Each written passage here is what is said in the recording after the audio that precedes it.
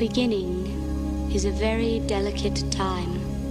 Know then that it is the year 10,191. In this time, the most precious substance in the universe is the spice melange. The spice extends life. The spice exists on only one planet in the entire universe. The planet is Arrakis, also known as Dune. Garbage in, garbage out.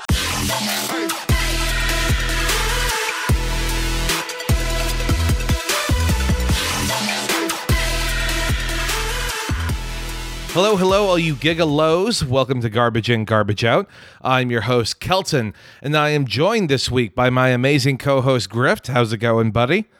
It's good. I apologize in advance to the audience if Kelton and I are feuding this episode because the Red Sox and Astros are currently going at each other's throats in the American League Championship Series. So we'll see if the pod can survive this conflict of interest here. Definitely, as a for sure not at all bandwagoning baseball fan, I will fight you to the death for the honor of my garbage city, sir. Thank you so much. Joining us this week, though, we have just a packed house. We have Tony and Alexander from Minion Death Cult and Dennis from Psychic Dolphin Garage. How is it going, everyone? Hey, good. Chilling. Glad to be here. I'm going well. I took a... After both said good, that's fucked up, dude. I'm sorry. I don't say that I'm doing good because that's now it sounds grammatically like incorrect. Yeah. I'm sorry. I forgot about that episode of 30 Rock where Tracy Jordan has that amazing monologue, really owning everyone for saying good. I'm only doing well because I'm suffering through a migraine, and I took a 3/4 of a weed gummy to see if that'll help. If I suddenly fall asleep, we'll find out. We'll understand why. It wasn't because of the film, not at all. I think my favorite thing was 3 weeks ago, I can't remember at this point.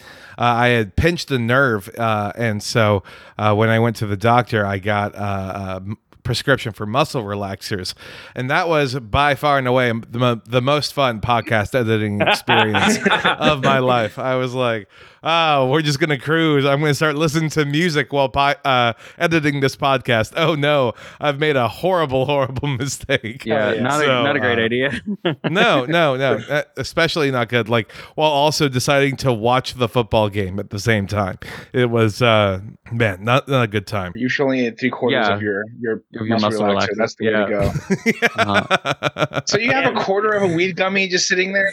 No, I gave a quarter to someone else. It was my boyfriend. That's right. Last time he was here, he took the other quarter. So this is a really bad migraine. So I took 3 In my mind, it's like a gummy worm, and you've cut it in. It is. It's actually a dick. I cut it up. No. It's a spice worm. Come on, we have to stay on brand here. Okay, the THC worm must flow. So this week we are talking about the 1984 film Dune. That fucking amazing train wreck / masterpiece, depending on what fan base and what people you ask. It's quite a thing. And most of the time, I like to read premises up top for anyone who might need a refresher before we dive into our review and then recap. But I found 2 premises this time that I feel like describe very different movies. So I'm going to read out both of them, and if y'all could tell me which one more accurately describes the film, I think that'll help the audience feel like gauge as to where we're at emotionally with this. So the first one reads, this 1984 film chronicles the conflict between 2 rival noble families as they battle for control of the extremely harsh desert planet Arrakis, also known as Dune. Pretty succinct. There we go. It's Game of Thrones, maybe. The other one we get is a duke's son leads desert warriors against the galactic emperor and his father's evil nemesis to free their desert world from the emperor's rule, which is, I think, the hero's journey viewpoint of Dune. And so, just wondering, which one did y'all think more accurately sums things up? I mean, is there a secret option C where it's worms? Worms! It just says worms over and over again. Big scary worms happen on a in like the Inland Empire. I'm not sure. chill, bro. Hey, it's mostly desert out there. See, I don't understand the California-based references. It's actually not mostly desert. It's a lot of desert. And there's all like lush forest and other. It's green out here too. Okay, we got a plethora of ecosystems out here. That's great. The water of life has spread throughout via aqueducts all throughout the Inland Empire. You got all kinds That's good ecosystems in the Inland Empire. You got Bakers. You got you got Del Taco. You got Del Taco. You got Santana's. I'm sorry, Castañedas now. Oh, it's renamed again because the family broke up again. Are you serious? I'm pretty sure. I think here there's still Castañedas, but I think elsewhere they've become something else. Because I was in San Diego recently and they changed name again. The San Diego ones are too salty anyway. It's true. Stay away. It's true. It's because it's closer to the beach. Oh, and of course you can't forget the most important thing of the IE, the Salton Sea, the water of life, as you will. Yeah, that weird Vincent D'Onofrio movie, right? That's what I remember it by. So, my opinion for the which summary is more accurate. It depends on what part of the movie you're watching, obviously, but the first like 15 minutes are definitely best summed up by the war of feuding houses that date back millennia. And here's, 15 names that you're never going to remember.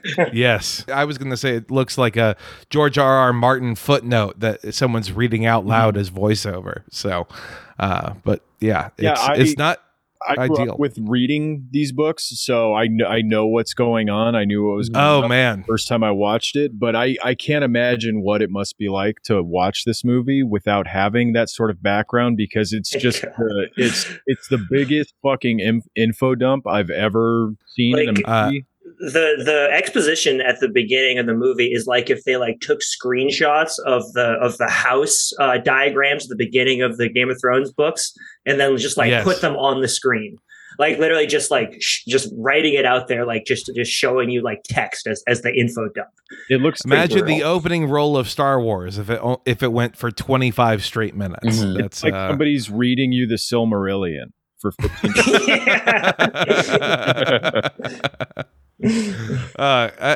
This movie, it feels weird because it feels like so much of this movie is them trying to backtrack and explain what happened, like you had mentioned, Alexander, like 1,000 years ago or several generations ago.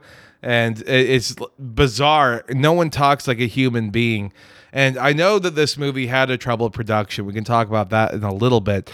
But the fact that it was so chopped to pieces makes me wonder, how much can I actually blame the screenwriter and director David Lynch for this versus like the film editor and whoever ended up getting final cut?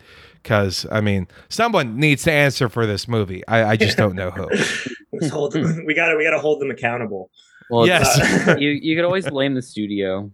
Like that's the go-to. They choke the artist's true vision. Yeah, maybe. I don't know. Like, what was David Lynch's true vision? Like, right, exactly. More worm space dicks, more like weird vag mouth slugs that speak with gas coming out. Come on now. I kind of have to agree. I didn't like about halfway through the movie. I was like, I've gotten like so much information with almost no information.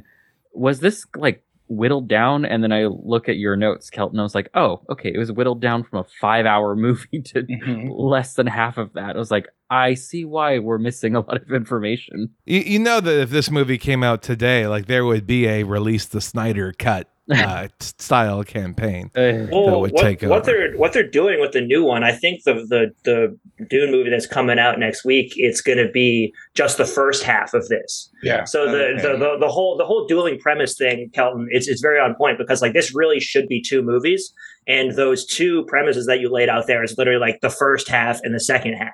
The first half's like the Game of Thrones. But I don't care about the first half. I'm sorry. Like it's all just set up.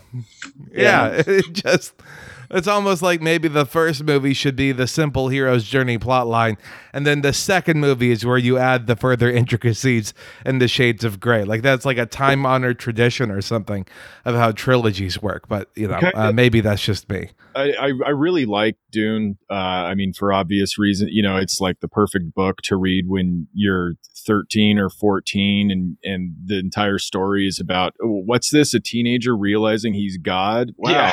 Yeah. Totally. But I feel like the first half, you're totally right that it is like a split premise between both you guys are right, between the first and second half. I really do think the first half is helpful because it is like the political, it's like the theoretical political education of Paul, where he's learning about cultures and about the ways to manipulate other cultures and the ways to control himself and both mentally, emotionally, physically, all that sort of thing. And then the second half is like the real politic of it, like the actual power, how the actual power comes into play. And I do like both parts of it. It almost, in the movie, it almost seems like the first half, the more quote boring part is like paced better and makes more sense. It is because in the second half, when they're like, over the next 2 years they waged war for the spies, and it's explained like via montage of 30 seconds. I'm like, well, that's the movie I wanted right there, was guerrilla warfare tactics. I want a whole movie of like Failson Paul leading like a desert space jihad against. He becomes a god. We cannot call him a Failson. Griff. I'm sorry. The second that you can, scream at someone so loud that their organs explode, I no longer consider you a Failson. I consider you an X-Man. Yeah, it's the dream of the Failson. Right. He is the uber Failson. He is the very first son of the higher class to actually do something.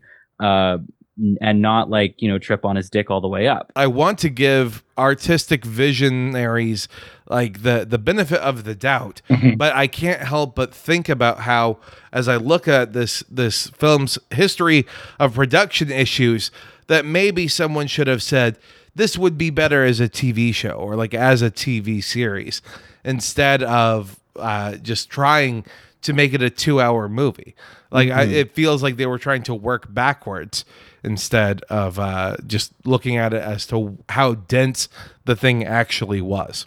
It's so funny how literally they adapt the book. Like I've only seen this movie, I think, once before, a long time ago, but one too many times. I was like quoting along with the movie because it's verbatim from the book. All of these lines that I have memorized from the book are just there on screen, and it's going with the info. I used to love that this movie incorporated the voiceover that's in the book. The first person narrative, the first person narration from almost every character that's in the book, because it helps like show the political machinations of what each person is kind of angling for and what their game is. But when you have it in this movie where you're like running short on time and you have to jump from scene to scene and from month to month, it really comes across as like a show, a tell, don't show thing, where it's like, I'm going through changes. I am now better than my mother. And it's a very odd, it's very odd way to do a movie. Especially when some of your characters are psychic and you're trying to show that these characters are psychic. And then also you're just giving the inner monologue of other characters that are supposed to be their own thoughts. There was not enough for me to like break what was internal monologue and what was them psychically talking to one another. It really, really threw me off. There was way too much internal monologue. Nobody is telepathic in the book. The only people who are telepathic is Alia, who is such a strong Reverend Mother or Bene Gesserit. She can project herself forward in time to leave a message for her brother in his own projections forward in time.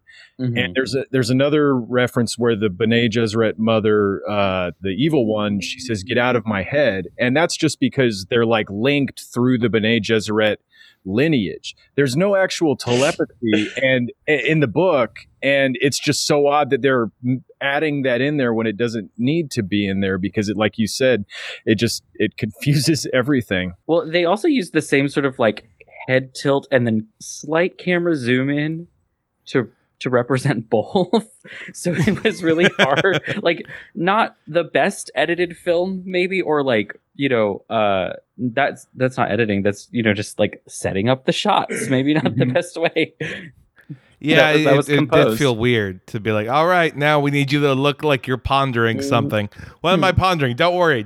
Just stay still for about 30 seconds. That's all we need. Yeah, I wonder how much direction was actually given to them when they were told, like, okay, we're going to do this afterwards in voiceover, but don't worry about it too much. Just like tilt your head 45 degrees and then have like a concerned look on your face. Is there also anything worse than if they are reading the lines to them while they're, making their faces and the camera zooming, than if it's David Lynch shrieking out in his Midwestern accent the lines that exist in Dune? Like, I could not imagine him just being like, fear is the mind killer, just over and over. I think it's interesting, Alexander, that you mentioned how literal of an adaptation of the book it is, because I've read just the first book in this series. I know they get pretty fucking crazy after the first one, but even like the first one, I remember it was just being like info dump after info dump and like inexplicable things happening. Like I remember being so confused when like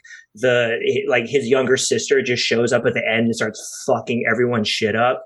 And that's just not explained in the book. It's because she's a Mary Sue. That's why. Yeah. So I was perfect. I consider this movie a success purely based on the fact that it does show Alia as like a 3-year-old killing grown men, like with holding her blade up triumphantly after having killed people. Oh yeah, that was that was the best shot of the movie. Yeah, I think. Yeah, I'm sensing a new Twitter banner photo for the podcast account. Yes, let's go. Yeah, it is strange because I think in a weird way, I want to agree with you, Alexander, that it is a success that it got made. Because looking back at the history of this, of course, they got the rights like 20 years before this movie had come out, and they had just been trying and struggling. And of course, there's the famous, I forget his name, director who came out and he had everything all planned out, and he was working with H.R. Geiger and was trying to get all of the effects done, and he was asking for $15 million to make a 10-hour movie. And then the studio said, fuck that, fuck you, get the fuck out. And that's actually a deal for 10 hours. Yeah, that was my thought too. I think at the time it might have been a lot more. Like HBO Max would kill to get that sort of production going. They won't let you make a 10-hour big budget miniseries. This must be 1984. Yeah, the guy you're talking about is Alejandro. It's Alejandro. Yeah, I'm sorry. Oh, Jodorowsky. That's right. Yeah, there's a documentary about his failed production of Dune, and it's amazing because he's kind of an insane person.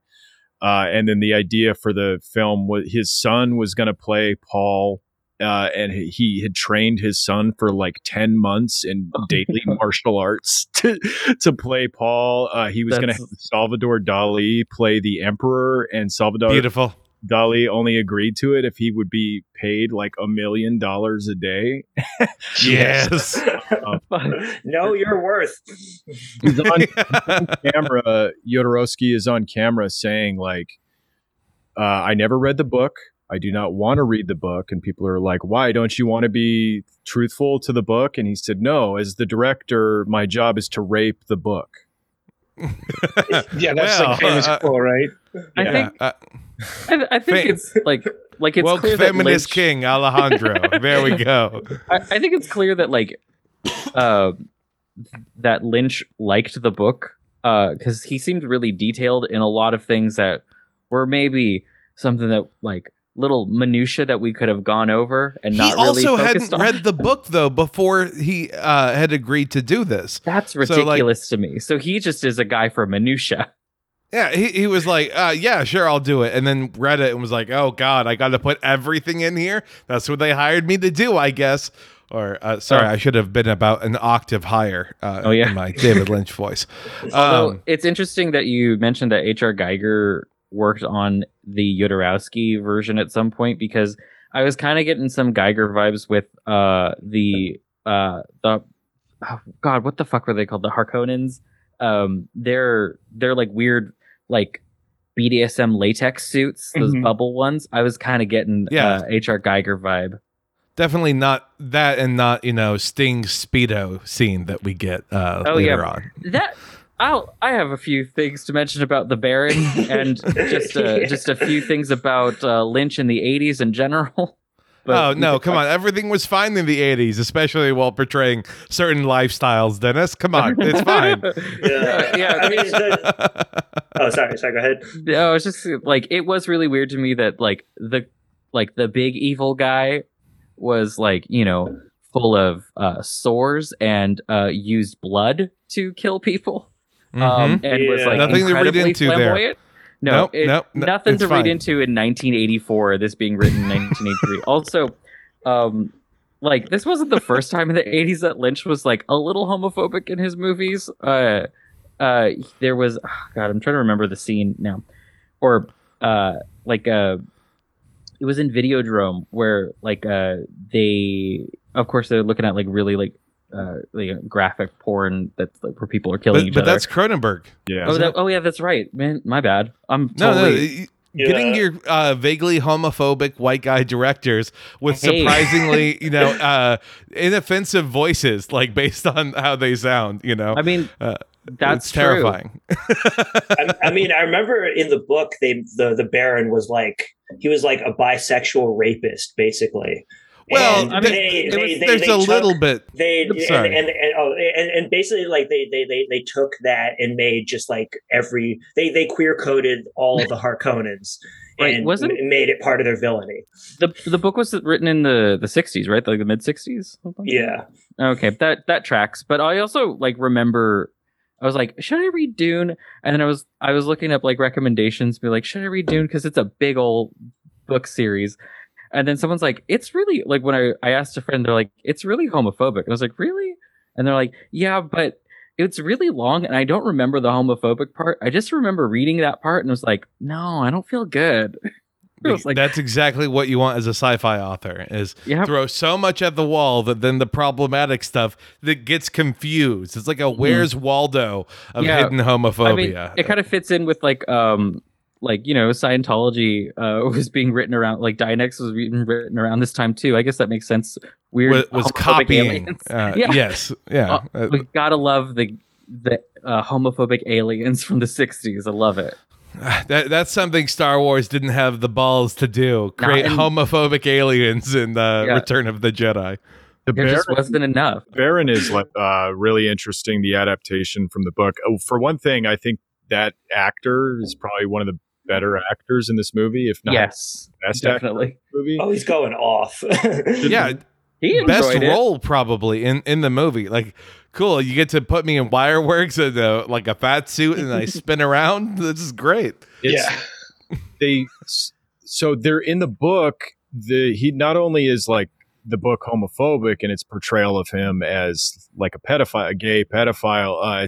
It also he's incredibly fat in the book, and so the things that make him float in the air, like his jetpack, magnetics, anti-grav suspenders, or whatever they are, they're just to hold up his body while he walks around. Oh, because he has a gravitational pull to him or something, because he's just that fucking fat. I found a new goal. All right.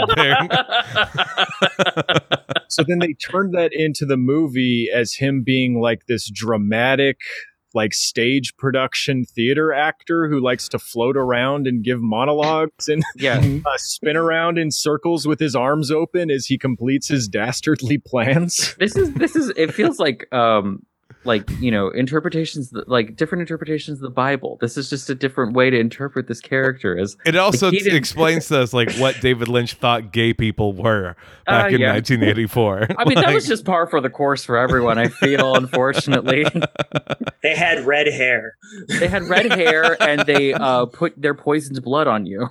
Yes. I mean, that's another. I have seen gay people spin. That's a thing I've seen. That is true though. Gay people spinning part. Gay people do be spinning. When he spit on her, when he spit on Jessica, I was like, holy shit. That was you like see him spit on her face, like drip spit on her face. It's crazy. Yeah. I it's thought real her gross. name was Jessica. Can I bring up the fact that everyone has really fantastical names and that, the main two characters are Paul and Jessica? Uh-huh. Oh, yeah. Paul Herbert fucking sucks with names. Like Duncan, Idaho. It's gonna sound exotic on a long enough timeline, okay? Yeah. I mean, I suppose. But it's like playing D&D with like elves and orcs with like fantastical names like Mirandalia and like Trogdor, the elf killer, and then there's like someone named Barbara at the table. Yes. What does Barbara do? And Barbara's the one you have to worry about. That's the issue, We call her Babs. Babs. Yeah, shout Babs out, will cut a motherfucker. Shout out Cowgirl Bebop, her first film role. Real quick before we dive into the recap, two things on the production side. I'm sure everyone at least here is probably aware of, but anyone listening might not be.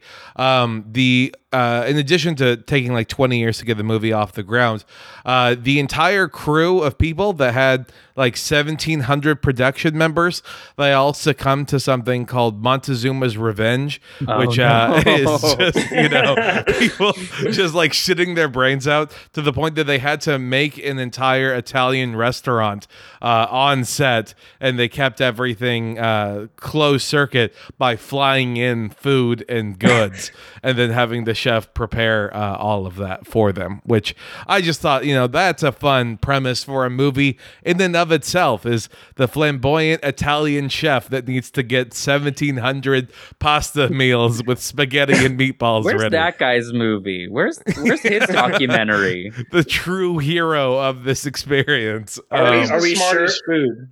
Because like you have to boil the water to make the pasta. And like that's how you don't get Montezuma's Revenge. You got to boil your water. So this is a really smart move. I would watch that. Are we sure like a disgruntled production assistant didn't like poison the soup like during the Titanic? They pull a Titanic where like everyone's on psychedelics and PCP just running around. That would be great. The other thing is that partially because people were just either getting sick, recovering from being sick, or actively sick, the production company had a bunch of people from Conan the Barbarian that was also filming at the time. They had people come in from that crew, help out, and then as that crew was getting sick, those people went over there to help out as well. Meaning, I assume that this makeshift Italian restaurant had Dune actors and extras on one side and Conan the Barbarian actors and extras on the other, only making this an even better movie concept, I think, that we can all pitch. It's just people in BDSM gear just on either side. Basically, is it future BDSM gear or BDSM gear of our forefathers? That's the issue. It was just like this movie could be an important tool for the fight for the unions on the sets, because I feel like it's going to depict the grueling conditions here all the time. Going back and forth between these two productions, all your friends are shitting themselves to death. You can only eat Italian food that's been like curated by David Lynch. But what were you radicalized? I was radicalized by the working conditions on the Dune set. I saw H.R. Geiger molding meatballs that then I had to eat. Do you know what that does to a person? Yeah.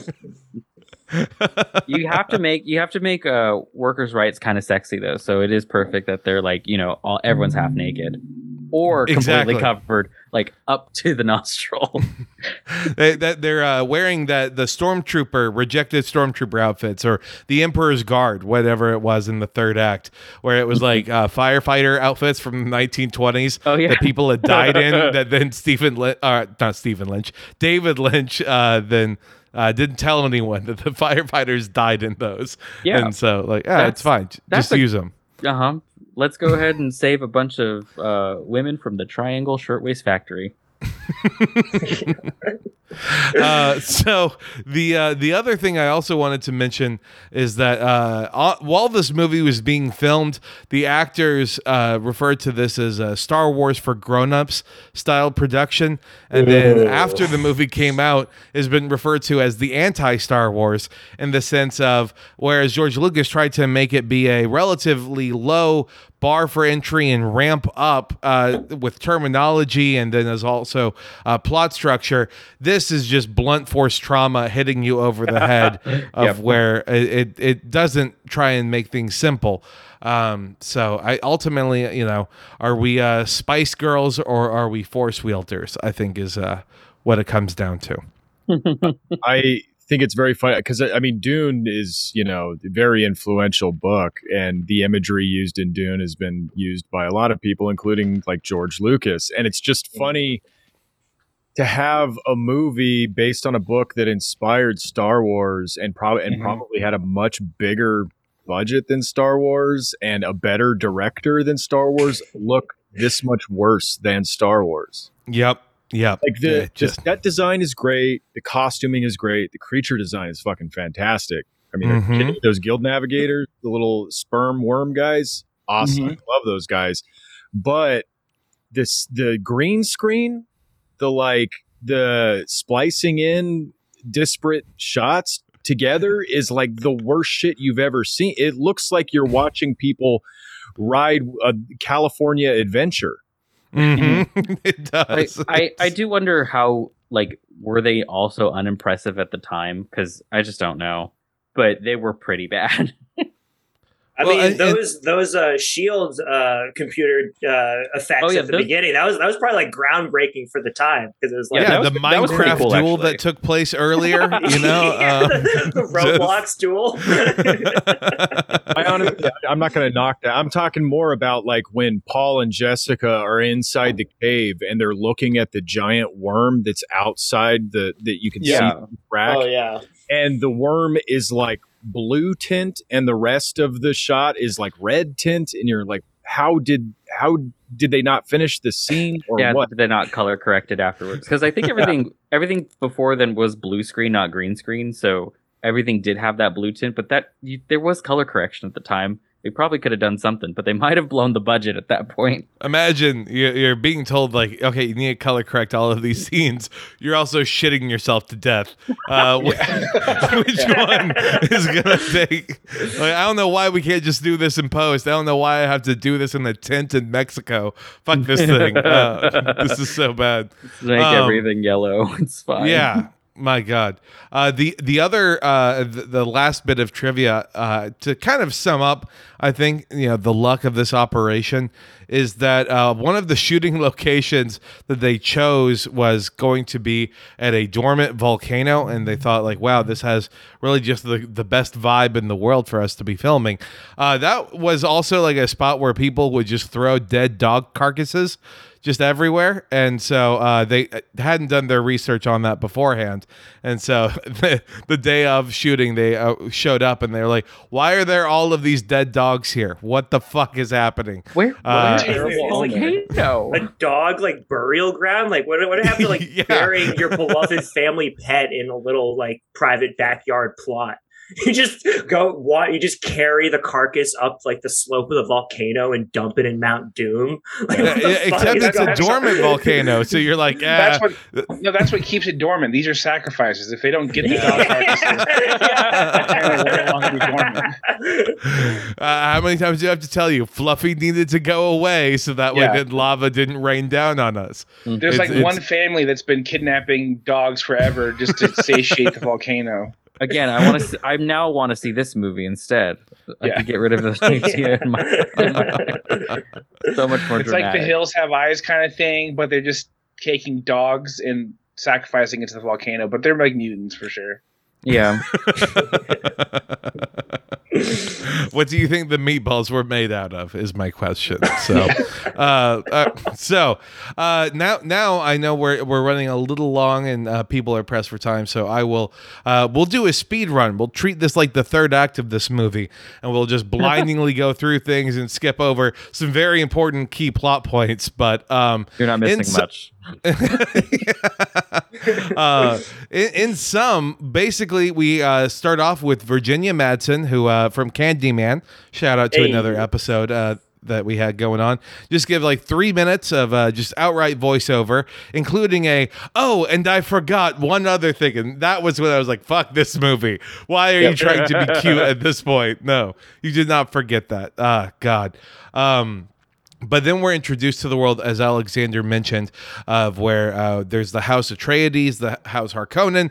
They're fighting each other. There's a spice guild, as well as the Empire itself. And then what's the pronunciation on those psychic witches, Alexander?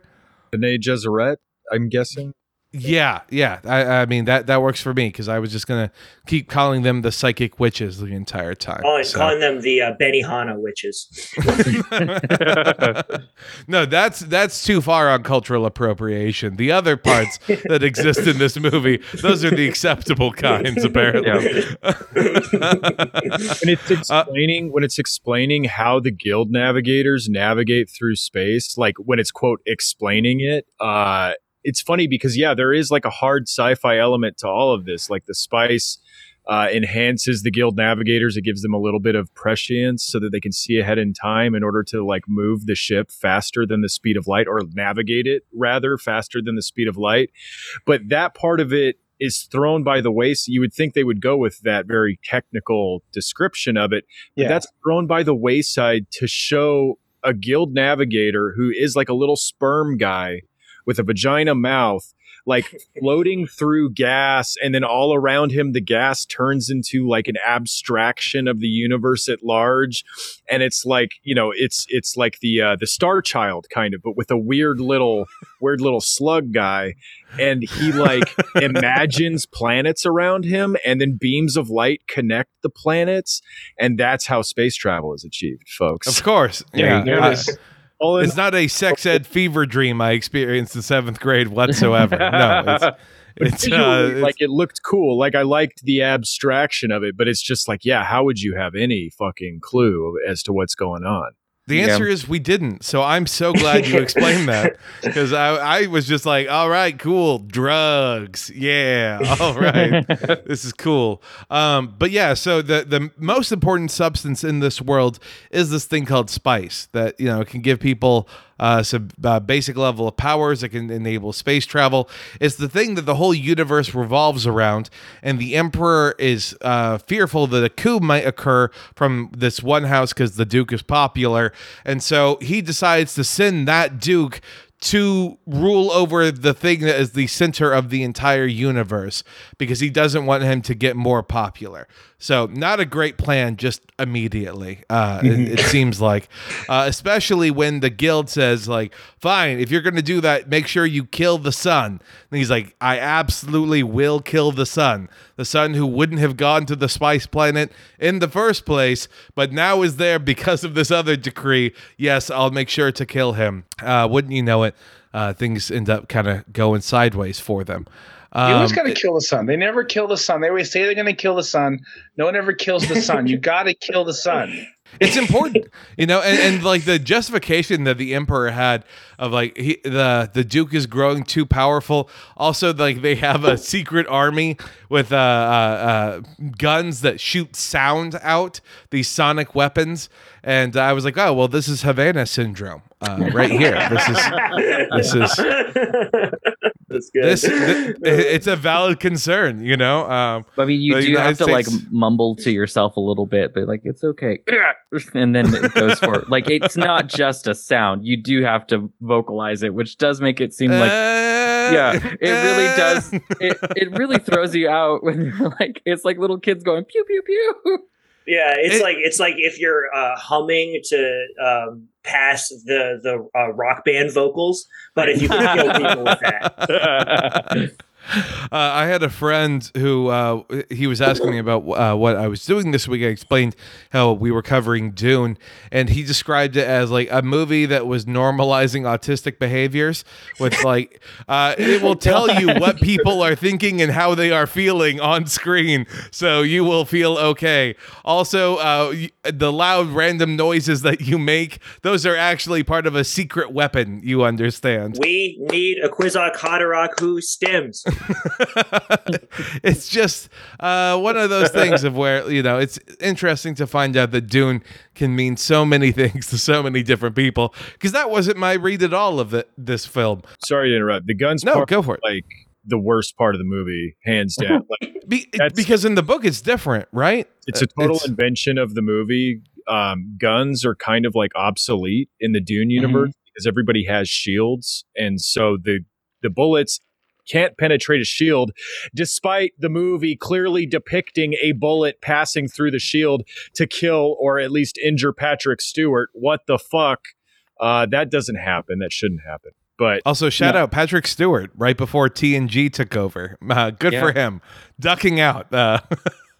But the gun, the like voice activated gun, is such a bizarre invention of the movie because it's going off of like the voice ability that Paul has, that the Bene Gesserit have, where you can like control people with a voice, but you have to like pitch the voice based on that other person's body kinesthesiology. Like you have to understand their psychology and stuff in order to pitch a voice that perfectly like causes a reaction in them, right?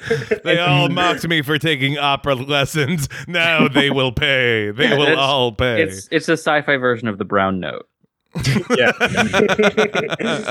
They turned that into a gun who's like, the reason it's a cooler or better gun is because you have to talk to it to make it fire.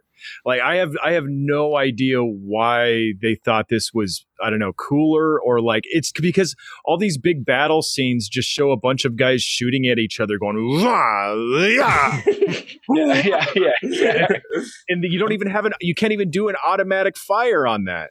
Not only that, but like the having to edit that, like just the sound design of that, just bunch of grown adults going like, blah, blah, blah. I really would prefer to have that, you know, poison. Imagine you're a soldier and you have like a sore throat that day. You're like, it's not good times for me. I'm so sorry. Single tear rolls down your eye as you as you write that letter to your wife. Ooh ee ooh ah ah ting ting. As you keep going through. So I had a question for Alex then about this Bene Gesserit, or however it's pronounced, the Sisterhood, because they control bloodlines. That's what we're told. And so they are able to do for centuries this, you know, control bloodlines of going through. It feels like though what they're really doing is just being matchmakers, and that then if there's still these warring houses, they're just incredibly bad at their job, or is like the idea that they want houses to be in a constant state of war and turmoil. Like I couldn't figure that out.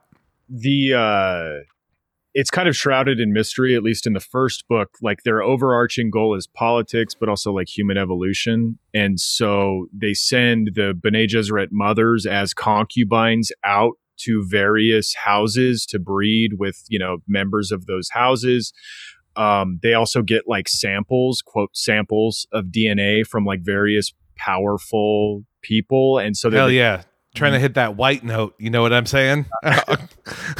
So that they can use you know, that person's DNA in another bloodline that they're trying to breed for abilities, mostly like physical abilities. But actually I don't think it's in the movie. Jessica is the Baron's daughter. No, that is not in the movie whatsoever. Yeah. So that would make then Paul like the cousin, right, of Sting? Yeah. Or his uncle?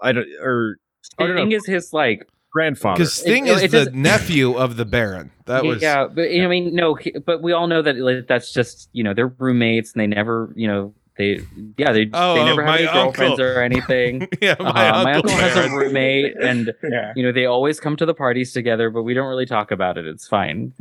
just two confirmed bachelors. What can you say? I mean, rent's expensive. Is that why a box is considered the scariest thing to these people? But yeah, like they're able to have such mastery over their bodies. Like they do these crazy exercises where they just sit there and like flex a small muscle in their like in one of their fingertips. Oh, in their finger. I thought that like this was like a yoni egg exercise or something. Oh, they can do that too. Oh, okay. Got it. I'm glad I'm pretty sure that's clarified in the book too. So that's great. They have no hair, so the dome is incredible. All right. It's like brushed over, but Jessica intentionally made Paul a boy. Like when wonderful. She was pregnant, she picked a boy, even though she was supposed to have a girl. Right. And that's why the Reverend Mother is mad at her at the beginning because she made Paul instead of Paulina or whatever. And Pauline, the Kiswats Haderach. Because if I remember correctly from the books, like the boys are like historically like don't inherit the powers, right? Like they're inferior on average to women in woke feminist king. There we go. See? Feminist king Frank Herbert. Probably also a TERF, but like it was in the 60s, so take the feminism that you can get, I guess, at that point. I don't know. It felt weird when there is kind of the fear is the mind killer, and Paul is doing that test where you get to see like an actual David Lynch scene, because I didn't know how that worked in the PG-13 movie of watching a hand melt. That was a pretty cool scene to witness. But that it kind of then it being like, oh, haha, actually it was just your nerve endings. Your hand is fine. I was like, oh, well, okay, I guess. There's no... She would have really killed him if he had recoiled, though. Okay. Well, that's good to know, I guess. Solid parenting advice. Like, I'm learning new things every day. What I'll do with my kids is, just hold on to it. So also the other substance that it seems like that exists in this world is a bug juice that makes people be able to do computer things or be able to do calculations. And I'm not sure what happens, but like it's space crack. Yeah, I was gonna say it's like liquid Coke, right? Yeah. This might get me to actually eat the bugs. See, there you go, futuristic bugmen. Because when I'm watching Brad Dourif just kind of whizzing all around and then muttering something to himself over and over again, I'm like, oh, okay. And then it's like the calculations are complete or whatever it said afterwards. I just thought like, okay, so there's this other substance that is needed. Are computers not a thing? Because I didn't remember seeing computers, and so. Yeah. There's actually a passage in the Orange County Bible that says, "Thou shalt not make a computer in the image of a man's mind," because there was like a giant war/genocide with the machines like 2,000 years ago, where AI almost dominated the planet, so they had to, or the universe. So Butlerian Jihad, I think is the name of that event. And like they're not allowed to do artificial intelligence anymore. So they train humans to be computers. I don't know what the juice is. That's like added for the movie. It's so fucking funny the way they add this like random liberal shit. Like, oh, here's juice that makes me smart. Yeah, it's the 80s, so they had to make some sort of mention of cocaine because I mean. It's future Adderall, I guess, is what it is. Really, because we see Raban like crush the bug in the little like hydraulic press juice box, and then we see like the Baron take like a shower in it. I think that was the same stuff. Like right before like ripping the heart plug out of like that red boy that they bring in, basically. Yeah. Like before deflowering the flower boy. Yeah, I picked up on the metaphor. Well, okay. I'm glad to know that I didn't somehow like have a stroke and miss an important 5 minutes of the movie somehow as things were going along. That bug is very like Star Wars Cantina, like where he actually has a little container that crushes the bug and built into. That was so fucking cool. I loved that. Yeah, that rocked. I mean, and that I guess kind of is something that also gets carried through, because I want to talk about like the worms, that because I think if I had to guess, I'm gonna imagine that the worms in this upcoming Dune movie are probably going to be like a third act reveal, even though they appeared in the trailer. If I had to guess, that we're not going to see too much of them, but the worms here, we see a fair amount of them, and they're like this giant. What is it? They're 450 meters, so they're like a mile long, or half a mile long rather. Worms that are just out there doing their thing, and it's objectively horrifying to me to see. But they're also the things that create the water of life on this planet with their bile, which I didn't know if bile was code for something else, if it was like stomach acid or if it was like urine or whatever. But no, I think it's cum. I think it's like actually in the books, right? It's their cum, like, right? Alex, you need to confirm this for us on this. You want the funny answer or the real one? Both, please.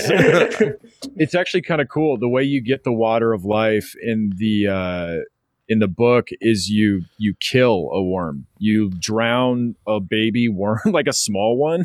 You drown a baby worm, and then it like the solution that it is vomiting up as it chokes and drowns to death. That's the water of life. Jesus.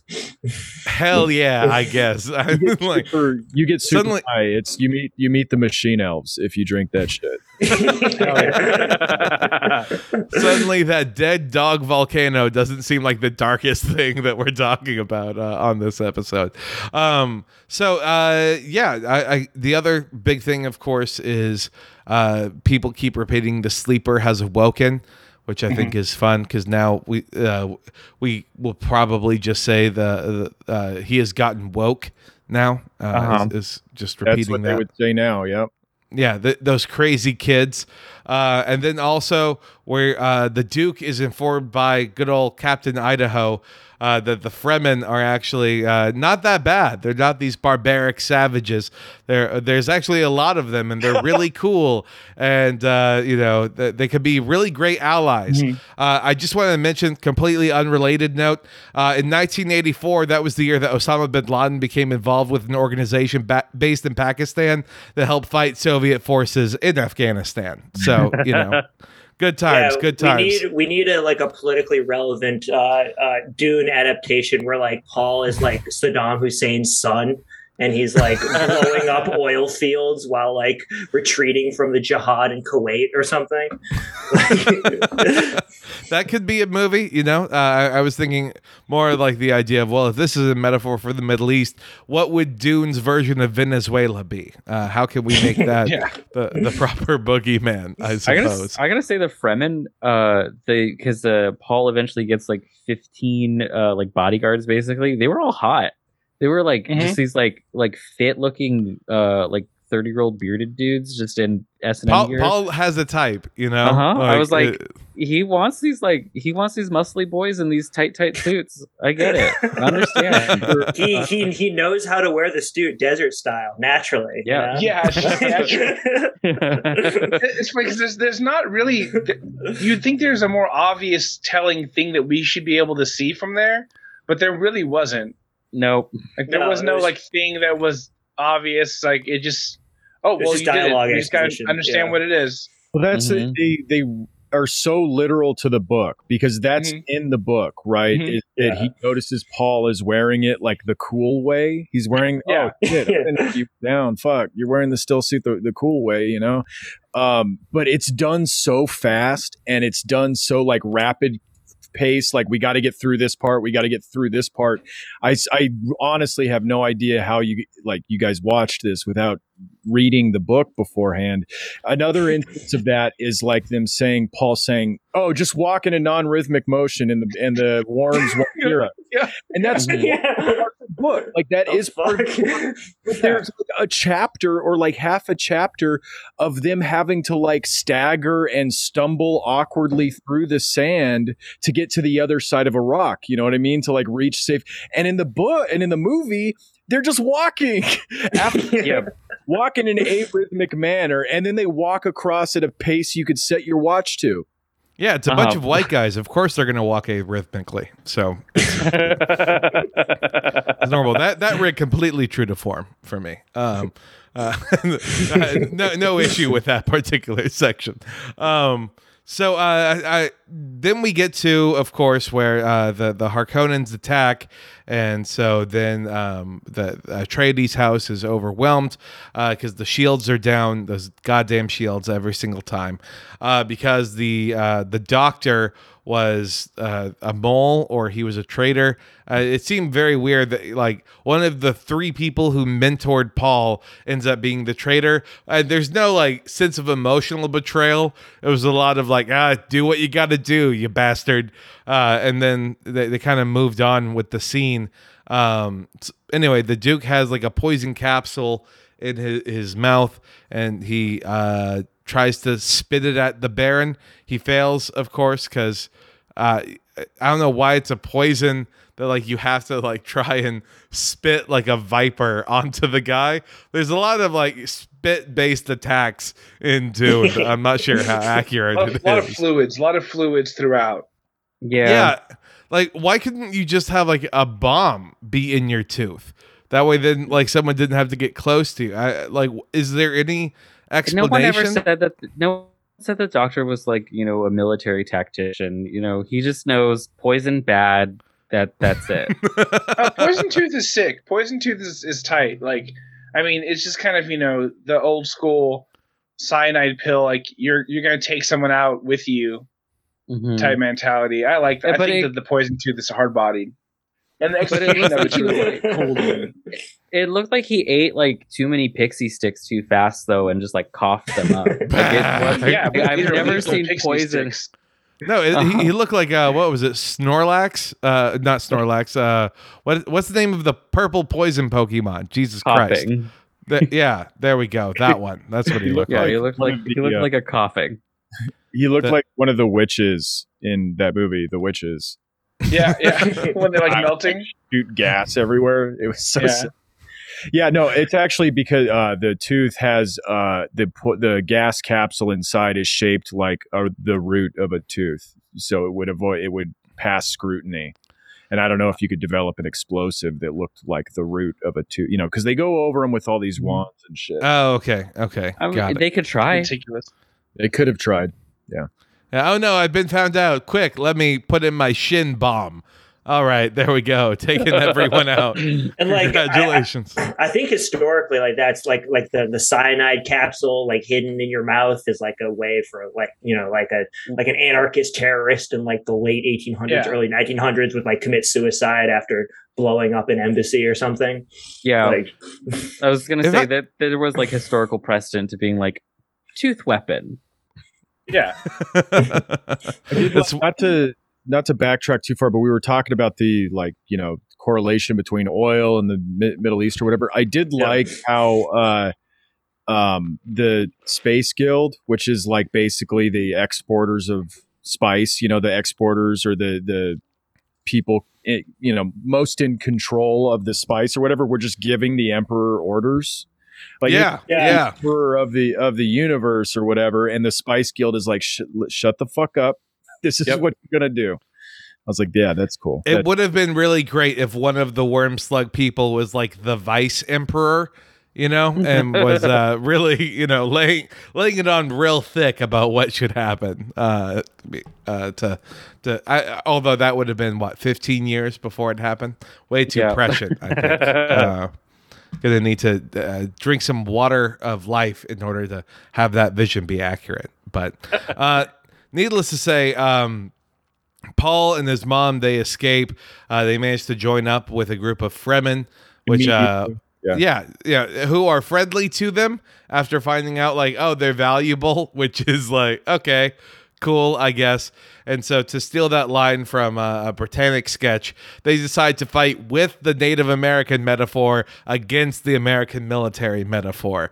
And, it was a great thing because he ends up emerging as this character, or as he gets a new name, right? He's no longer Paul Atreides. He's Paul Muad'Dib. Muad'Dib. I don't know. I'm saying it as whitely as possible, so that way then it's not me trying to add like a bullshit accent onto something that I'm not sure about. Because for the rest of this, I'm going to refer to him as Space Jesus, which is what role? He's more like Space Muhammad. Oh, okay. Yeah. Well, that's okay. Yeah, no, that's accurate. He's Space Muhammad Atta.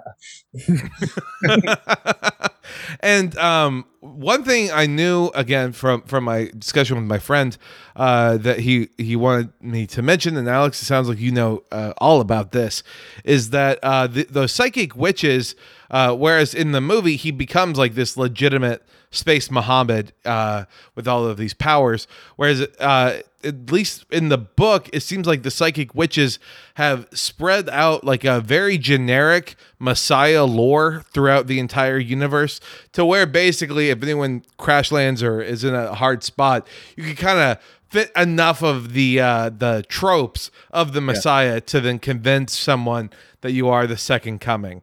It's really cool because that is like the political part of the book. Is they go to the Fremen, and then Jessica's depicted so poorly in this movie. She's like the one who taught Paul how to fight. She's like the one who teaches him all the little muscle exercises so that he can like perfectly control his body and become like a living weapon or whatever. And in the movie, she's just depicted as like a screaming damsel in distress at the idea of her husband being dead, which is pretty unfortunate. But the first part of them with the Fremen is her like picking up on how that what you're talking about, the prophecy that has been seeded, deliberately sown into communities across the universe by the Bene Gesserit as like a parachute for if a Bene Gesserit lands there, they can basically pretend to be part of a prophecy and the local people will take care of them and exalt them. So she has to like hear and feel out how that prophecy, how that myth has evolved over the generations and what form it's taken. And so she has to like figure out what words to use. And that's 1,000 times cooler. Sorry, I don't mean to interrupt, but like that's 1,000 times cooler. It's very cool. And so the first part of her and Paul is actually going through this change. He's ingested a lot of this spice. He is the product of this like, lineage that's been cultivated physically, for all these years. And he has this spice that's making him change, and it's given him prescience, and it's given him heightened awareness and all this sort of thing. And so he is also tapping into this Messiah myth or whatever, but kind of for real. He's like seeing it. He's doing like the beautiful mind thing and seeing how everything works in this society. And the mother has qualms that he's buying his own bullshit too much, and that he's like succumbing to the myth or whatever, until he actually does drink the water of life and survives, because that's like proves that he is God, essentially. He's able to do that. Yeah. And that I think is also just a fantastic emotional bit of resonance about why the mom would care so much about the son drinking the water of life and have so many issues with that. Would be like, oh God, he's a true believer. No. Things have gone too far. But no, of course we don't get that. Good job, David Lynch. In the book, he's in a coma for almost a month because he drank the water of life.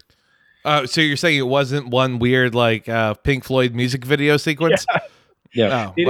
They just come and they think he's dead. But she can detect a very faint signs of life, and she deduces that he actually attempted to change the water of life and keeps them from processing his body, which is the thing that the Fremen do when somebody dies. They reclaim the water, which means they take all the moisture out of your body and like cut the flesh away and shit and divide your water among the tribe.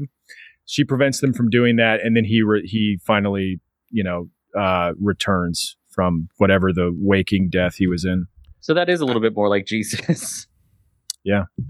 Okay, so back to Space Jesus then. All right, cool deal. Well, Space Jesus is back, and now he's a worm rider now. That's like his cool sidekick happens to be this mile-long behemoth Leviathan creature that can go through all around, which I thought was actually kind of cool. Was watching everyone riding these giant things and kind of going all around. I didn't think it was good, but like my inner 13-year-old brain was like, yeah, all right, I could get on board with this visual at least. It's very like Never-Ending Story Falcor sort of. Oh, you know what? That's probably exactly like where it was. Now that I think about it.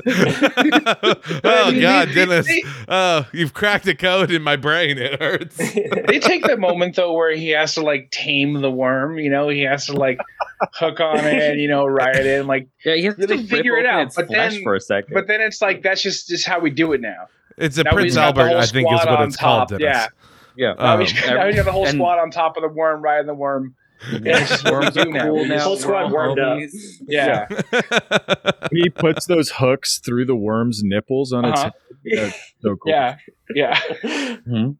God, I love that shot where it's just like the wall of worm, and then there's just the tiny little Paul just hanging onto the side, riding along.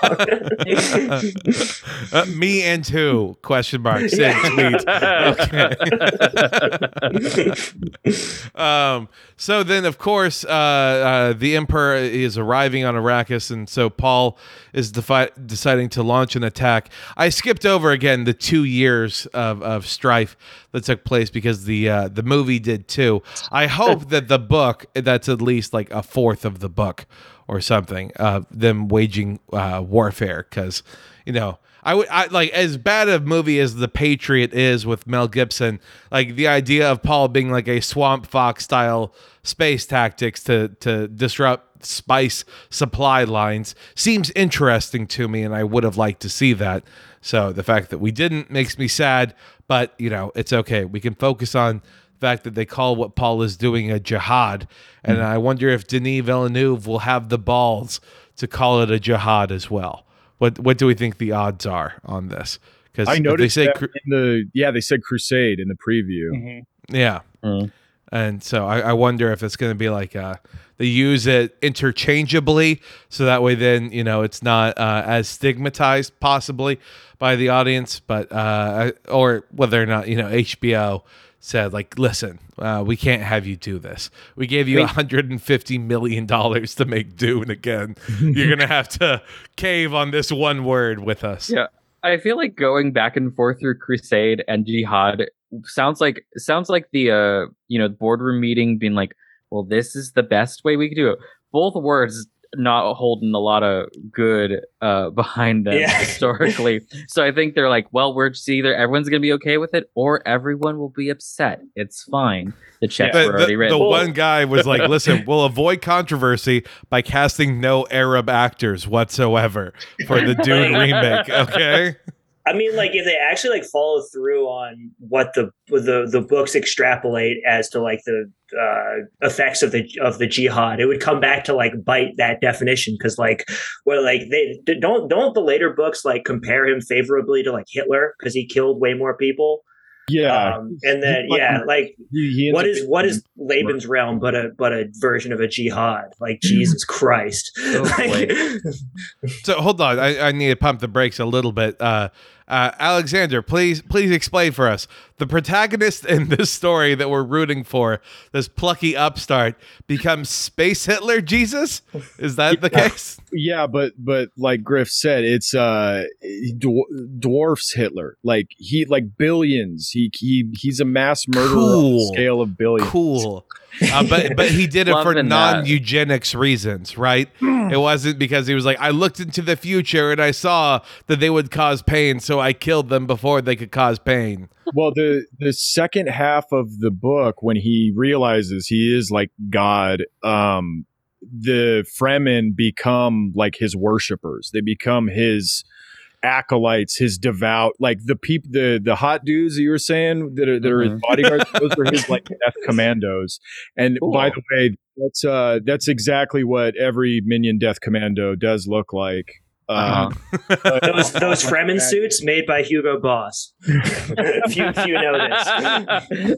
But he knows that it's going to happen because he can see the future. So he can just see like his religion, like the religion of him is going to cause like billions of murders in the future. And they really wonderful. Yeah. He's like, cool. Sounds good. You know what? No more white guy gods. Okay, we can get rid of this. That was really a big thing about sci-fi during the 60s, like maybe until about the 80s, was just like, we gotta find the perfect human. They have to be perfect. This has nothing to do with eugenics that we just like fought wars over a few years ago. Nothing. Yeah, Paul purged all his thetans so he could ascend to the status. Well, of course, that's what makes them perfect. Is that they happen to be like immaculate white men, but they don't subscribe to like racism. So they're like still that's what makes them perfect. Yeah, they do get a lot of blue eyes though. Eventually, that's the perfect guy. Oh, God. The Fremen are all blue-eyed white men. Like it's, when they're clearly like, and I imagine they'll portray them more like this in the new one because you have like Zendaya as his main female cohort, but like they're supposed to be like indigenous like Arab nomads. Like Zendaya, definitely. Yeah. Well, I mean, we're okay. All right. Be a little fast and loose with the skin tones, but yeah. Well, I mean, it's space, so yeah. The space color swab said that Zendaya and what's it, Dave Bautista fit the bill for whatever reason. Gee, I wonder why. It's the color palette, not the actual race, I think is how it works here.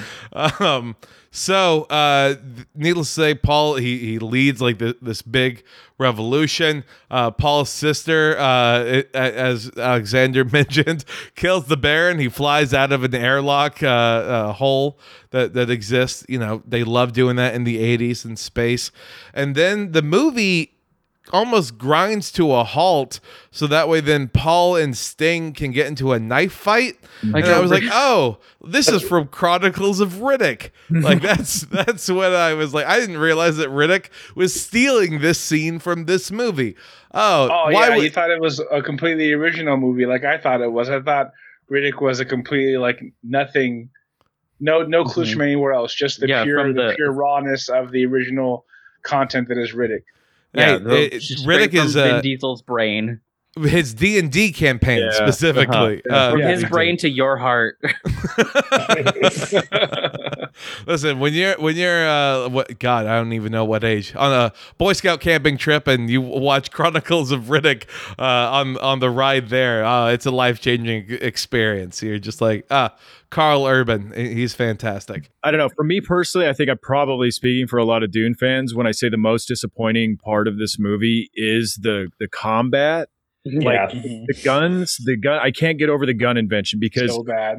The whole point of Paul like joining the Fremen is that he has this like otherworldly mastery of martial arts and physicality and all of this shit. Like when they meet the Fremen, they do disarm them immediately, but the Fremen are like amazing fighters who rival the Harkonnens. Like they can take out Harkonnens without any gear or anything like that, but they best the Fremen because they're, she's a Bene Gesserit witch. She has this like, eons of training behind her. But in the movie, it's depicted, she like bumps into Stilgar and grabs him. And he's like, my God, you have the weirding way. It's like, the weirding way. Like, what are you talking about? Yeah. It's that's the space way of saying queer coded. If you have the weirding way, I think is. And so when you see all these battle scenes, it's just like stationary guys going pew pew. pew, pew, with their guns or whatever. And then when you get to the knife fight, when you get to where they have to actually depict combat, it's like a lightsaber duel with a dagger. Like they're like it really is, and a little hip knife. Remember, Sting's got a little hip knife. The poison hook. Yeah, like they were two roosters cockfighting. It's just embarrassing to be like, I'm God. I'm like a literal manifestation of God on earth, and this is how I fight. Yeah. Like, why didn't he use his like little voice powers to just be like, Sting, stab yourself? Like, like, a little bit of plot hole there. There was principle there. There was like it's an engagement. It's you have to respect it. Respect the battle, the combat. The trial by combat. Yeah. That's the reason in the book is that he could use the voice to overpower him, but he wants to do it the real way. And the way they make up for how overpowered Paul is that Sting's character, Feyd-Rautha, has a needle. It's not a knife. It's like a needle at his hip with a paralysis poison. And so if he scratched Paul with it, Paul would like paralyze. He would go paralyzed, and then Feyd-Rautha would be able to kill him, and it would appear. So Paul has to like lead on the other side the whole time during the fight to avoid the needle. Oh, like he has to like fight Southpaw or something, basically. Yeah. Hi, but it's like, dude, you're fucking God, man. You can see the future. What are you talking about? I don't see like that. That's just the most difficult way to get through something. Like, some people I just like want to take all the of hard us way to through. think though. What if David Lynch was like, you know what? Fine, we will make it be martial arts. We get to watch a David Lynch filmed kung fu in the desert movie. That feels like that would be even more surreal than anything else. The combat was just really bad too, because he's never been an action director, which I think like you need at least if you're not an action director, like a solid second unit team. Well, and we were like. This film was coming like hot off the heels of like kung fu movies being huge. So you would think like audiences were aware that combat could be good in movies. I'll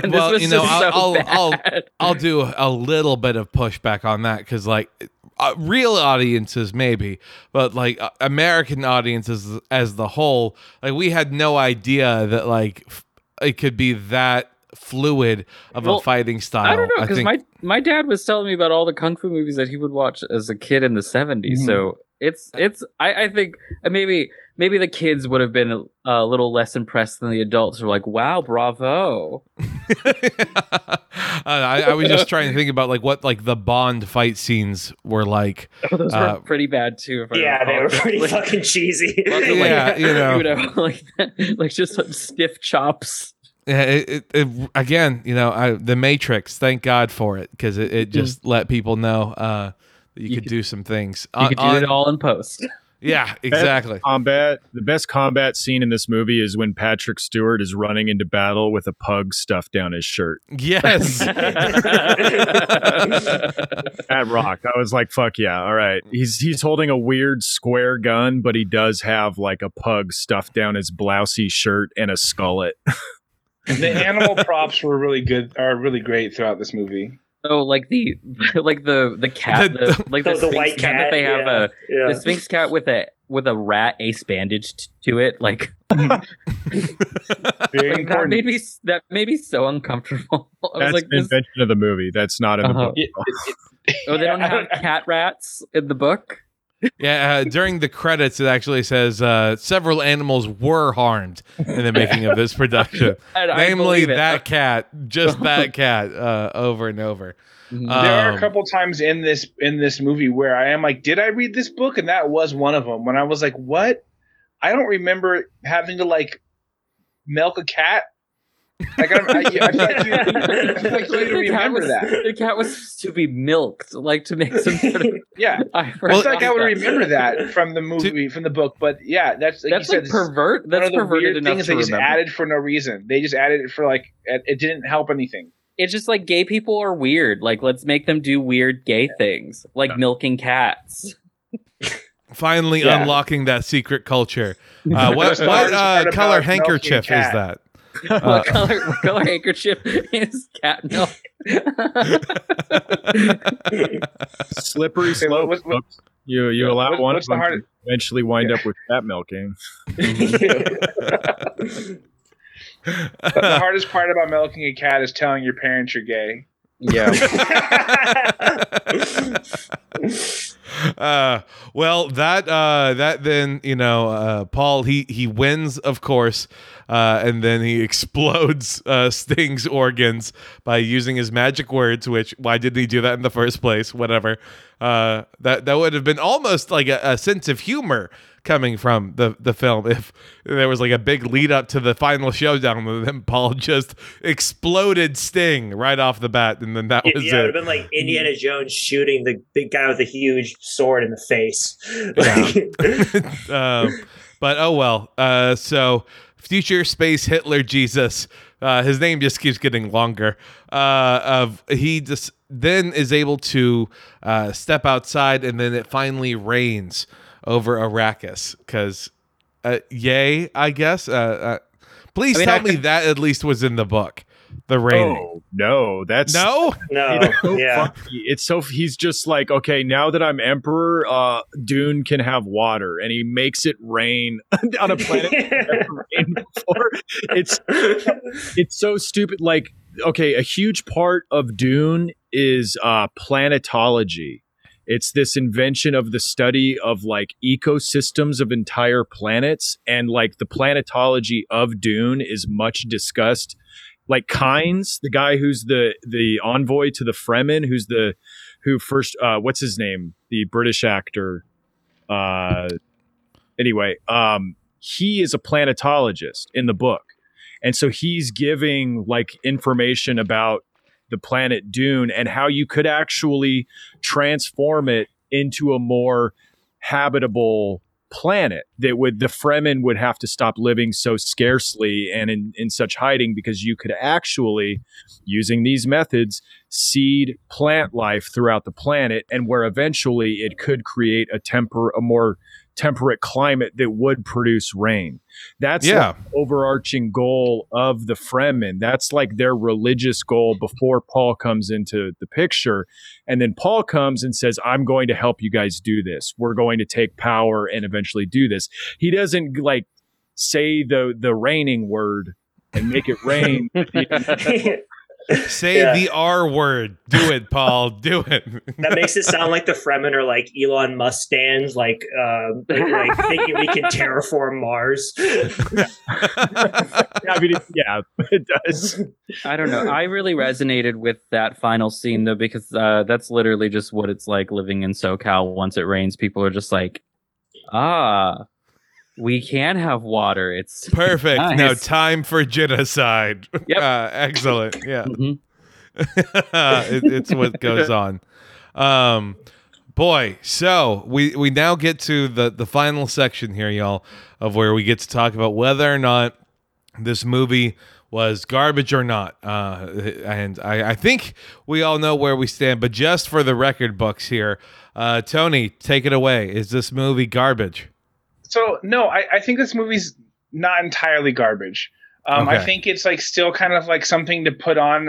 It felt nostalgic watching it. I think it's definitely a victim of time, both when it was made and the time constraints in this book, because they really sped things up like really wild, really fast. And it's not the worst thing ever. But it's, I'm definitely not going to like die on that hill. No way.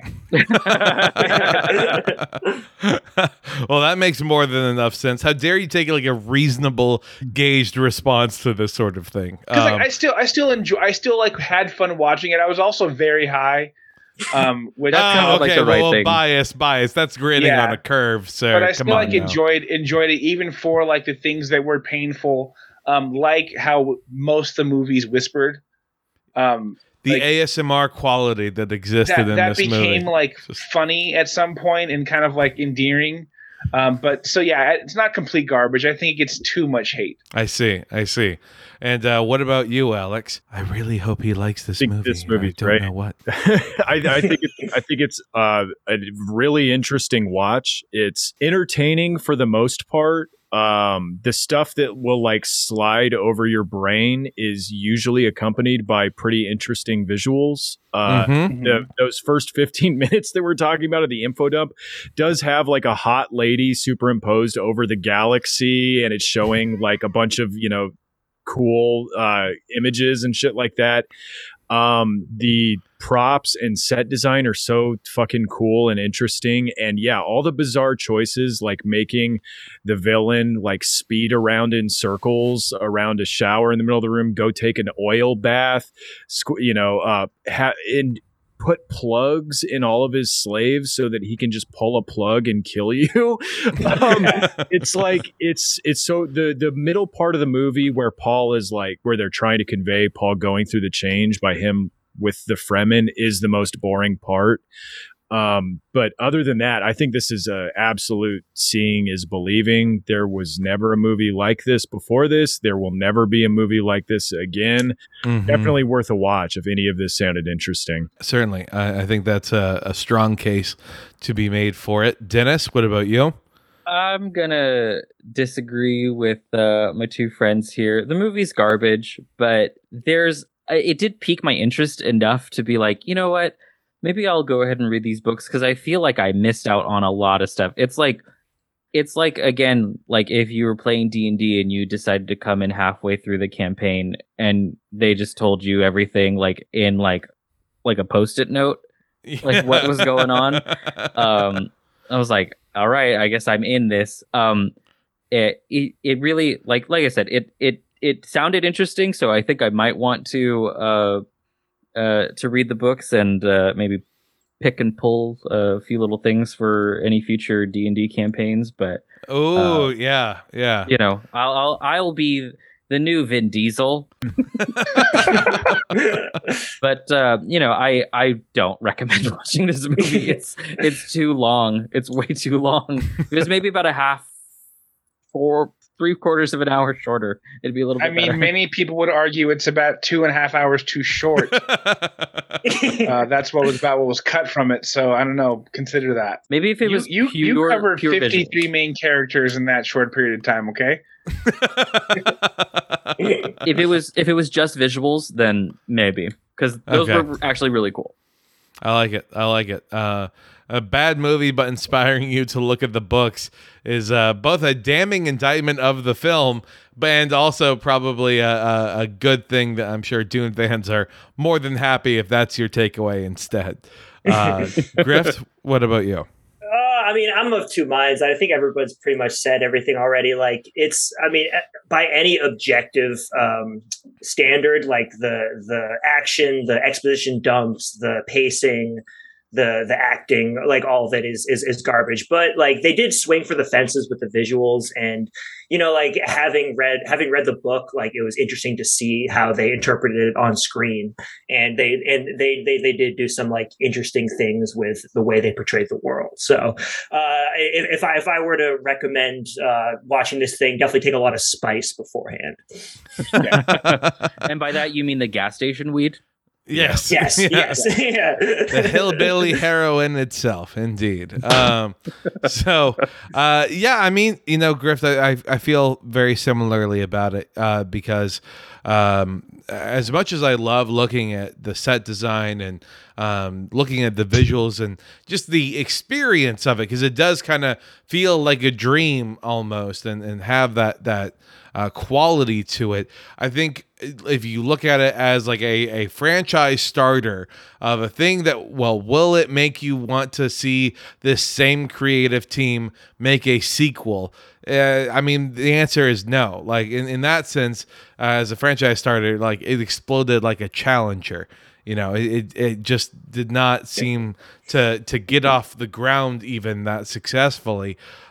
Mostly because of, again, the 15 minutes of voiceover in the first 17 minutes. It's so steep of where it is something where I am, though, very curious to see what they do in this sequel, of where if they are truly splitting it up, maybe it will work, or maybe we'll go like, okay, I guess this is something that you just can't adapt, not well. So get ready for the Arrakis HBO Max animated series where everyone gets like real quippy as Fremen soldiers, and they have been now everyone's gay. It's fine. Yeah, that's they get to talk about that. Like, oh, okay, wonderful. And again, and so for that reason, I think it's garbage. But I find myself thinking, I guess I got to read this book. Because it seems like, even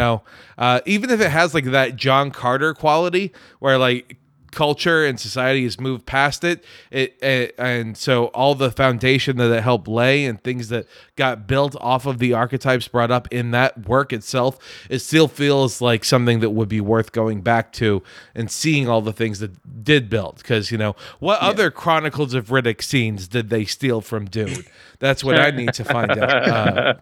It's one thing I'll say for the book is it's just got so much stuff in it that can't be translated into a movie, as we saw, by watching this, that all of that stuff hasn't been ripped off. Like all of the philosophy and politics and exploration of different types of schools of training, that sort of thing, the minutia that goes into all these ideas in the book, you wouldn't have seen that portrayed in another movie. So there's still plenty of new stuff if you're reading it for the first time. Well, see, that's encouraging. It's what people should go out and do. It's at least what I would recommend.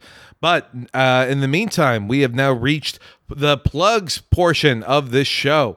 So we will go in the reverse order. Dennis, what is going on in your world? What have you got to plug? Well, I am one of the co-hosts of Psychic Dolphin Mirage weekly show. You can check it out wherever you find podcasts. I'm also one of the co-hosts and the editor of the Dungeons and Dragons podcast, Dolphins and Garages.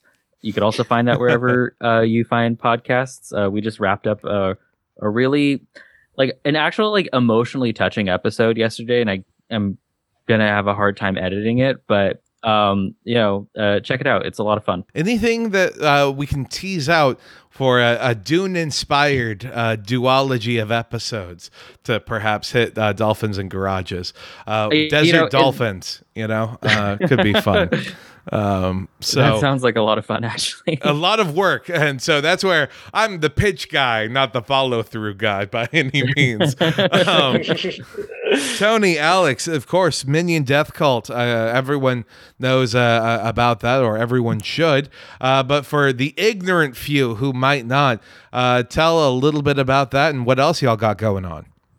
Minion Death Cult is a weekly. Bi-weekly if you pay extra Hell yeah. podcast about your Mima's genocidal Facebook feed. We cover a lot of right-wing posting, boomer posting, how people in the suburbs are processing politics in general.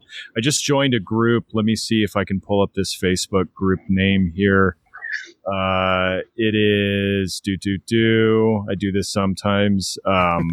No, I can't find it. It said the name of the group is I am a proud pro-life superhero. Yeah. Ooh. I think I'm gonna make a meme of Alia becoming sentient in the womb. Oh my god, that's smart. Of information of the B'nai Gesserit mothers, and make a meme that says, "And do you still think this isn't a person?" Yeah, I think that's genius. I like that. Being a quirked up shoddy begins at conception. I love that's we could tell what movies you've been watching, Alexander, by what memes that you've made. Sporadically. It's pretty sporadic, but when it happens. When the inspiration strikes, it's a wonderful thing. Tony? Just so follow Minion Death Cult everywhere. Minion Death Cult on everything. I'm Word is Bond on Twitter. Alex is Flildy on Twitter. We're both kind of funny, but the main Death Cult feed's incredible. Alex takes care of that, and it's great. It is. It's a joy. And now we switch it over onto our side. Grift, what is happening in the shop? Yeah, we're still running the Dorner screen printed shirts, and we've been going around New York City putting up flyers too, and a lot of people have been taking pictures of them. So if you see a Respect Troops flyer, if you happen to be in one of the 5 boroughs, you know who's responsible for that. Let's see what else we got. I got a tentative collab coming up with the Casey Jones podcast. We just did a really good baseball episode. Because the playoffs are happening, felt like it was time to strike with that. So definitely go check that out on their feed. And I'll be running merch for them soon. It's what a time to be alive. It's baseball. The Astros are just 3 losses away from not having to be the ones to lose to the Dodgers in the World Series. So it's a fun time. I like that attitude. Listen, the Coastal Elites, they want Red Sox versus Dodgers, okay? As much as my heart may be yearning for Astros versus Braves, because then I can say, like, fine, root for the Atlanta Braves, that non-problematic team. Keep hating on the Astros for cheating. That's okay. Yeah. How's that moral high ground feel in this day and time? I want Red Sox Braves because they used to be in Boston, so we got to defeat our former crosstown rival. And it's not at all because being terrified of the Dodgers in any way, shape, or form. No. I mean, I do want to beat Mookie Betts in the series. That would be nice too. So either way, fuck the Astros, go Sox. Oh yeah, definitely, for sure. Does Craig Biggio still play for the Astros? He does. Yeah, for sure. He's the first guy to get elected to the Hall of Fame while he's still playing. He's certainly on their payroll in a lot of unfortunate ways. Sure. Go Astros. As it relates to, though, for our podcast, follow us on Twitter and Letterboxd at Gigo Podcast. That's GIGO Podcast. Also, if you want, rate us 5 stars on iTunes and Spotify. We follow all those fun things. Also on Spotify, we sometimes ask questions, or we conduct a poll that exists. And so if you want to see what random bullshit thing, like how many dead dogs do you think David Lynch was responsible for while Dune was being filmed? Feel free and submit those answers to us. The answer is more than we can possibly know. Yeah. That's actually why Patrick Stewart was running with the pug in his shirt, was he was trying to free that poor puppy. The pug was the Starbucks cup of its time, actually. So yeah, that's gonna do it for an episode. Let's all go ahead and say goodbye. Cool. Peace. Thanks so much for having us on. Yeah, thank you so much. Oh, you got it. Bye. Yep. Deuces.